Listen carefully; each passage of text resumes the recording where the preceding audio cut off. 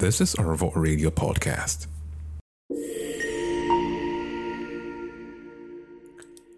During my time at the studio today, we ended up going from normal video shoots and sessions into a long-ass counseling. This counseling was concerning someone who started a YouTube channel and started bragging about how he abandoned it and couldn't continue. The thing is, if you already have a YouTube channel and you're doing well with it, it means you've done your homework. And I will advise that you carry some people along, okay? Tell some people who are starting how you started and how you're going about it, just so that they can stay guided. If you're getting started, there's something that you need to put into consideration. For certain people, YouTube functions like Netflix for them. That's where they go to watch shows, okay, longer shows, interesting shows. So if you're going to start a channel, a YouTube channel, you need to understand that creating diversions is one of the ultimate. You need to play around with all the social media handles. That's what I'm trying to say.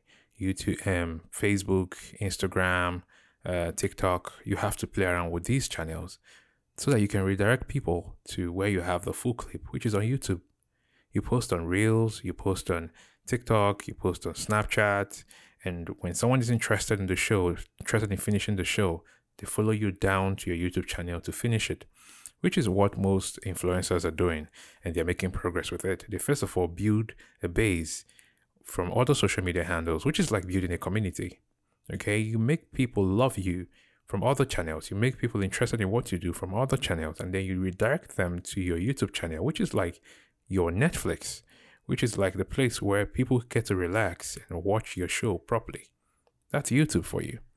Now, it's okay that you get started and then you start sharing links to people, but that usually don't last for long. I've said this before. People get interested at the beginning. People are always happy for you when you start, but if you're not doing what they love, okay, they might not tell you directly because they love you, they care about you, but they don't love your show. So they might not tell you, so not to break your heart, but they're not attending to your show and it won't be making progress. And so when you're not making progress, you're going to be less interested in trying to continue. That's what usually happens. You have to be making progress to be motivated to keep it up.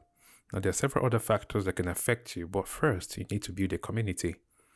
Okay. Secondly, you need to ensure that you're diverting people to your channel. Let people know you first from other channels, your Reels, your TikTok. Create snippets so that they can actually build this diversion towards you, and that you can actually have a sustainable YouTube channel. I know that we all dive into creating YouTube because we want to make money, which is quite important, whether you like it or not. But if you don't follow the right processes, you're going to get frustrated and walk out of it within a short while. We're not going to start talking about you hiring a content manager or stuff like that. Those will cost you money.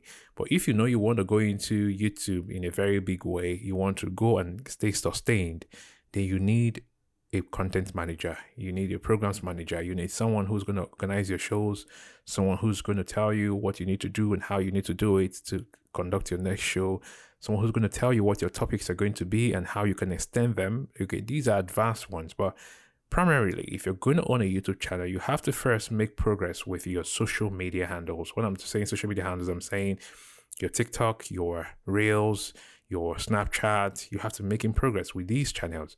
You must have started a community or joining a community just so that it makes it easier for you to reach out to people without having to beg them with your link.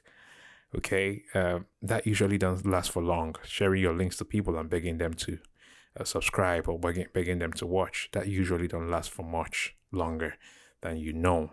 So that's it. That's basically what the conversation was about. We're going to elaborate more on it, but this is just me ranting on a Saturday and sharing what it is my Saturday was about. This is a Revolt Radio podcast.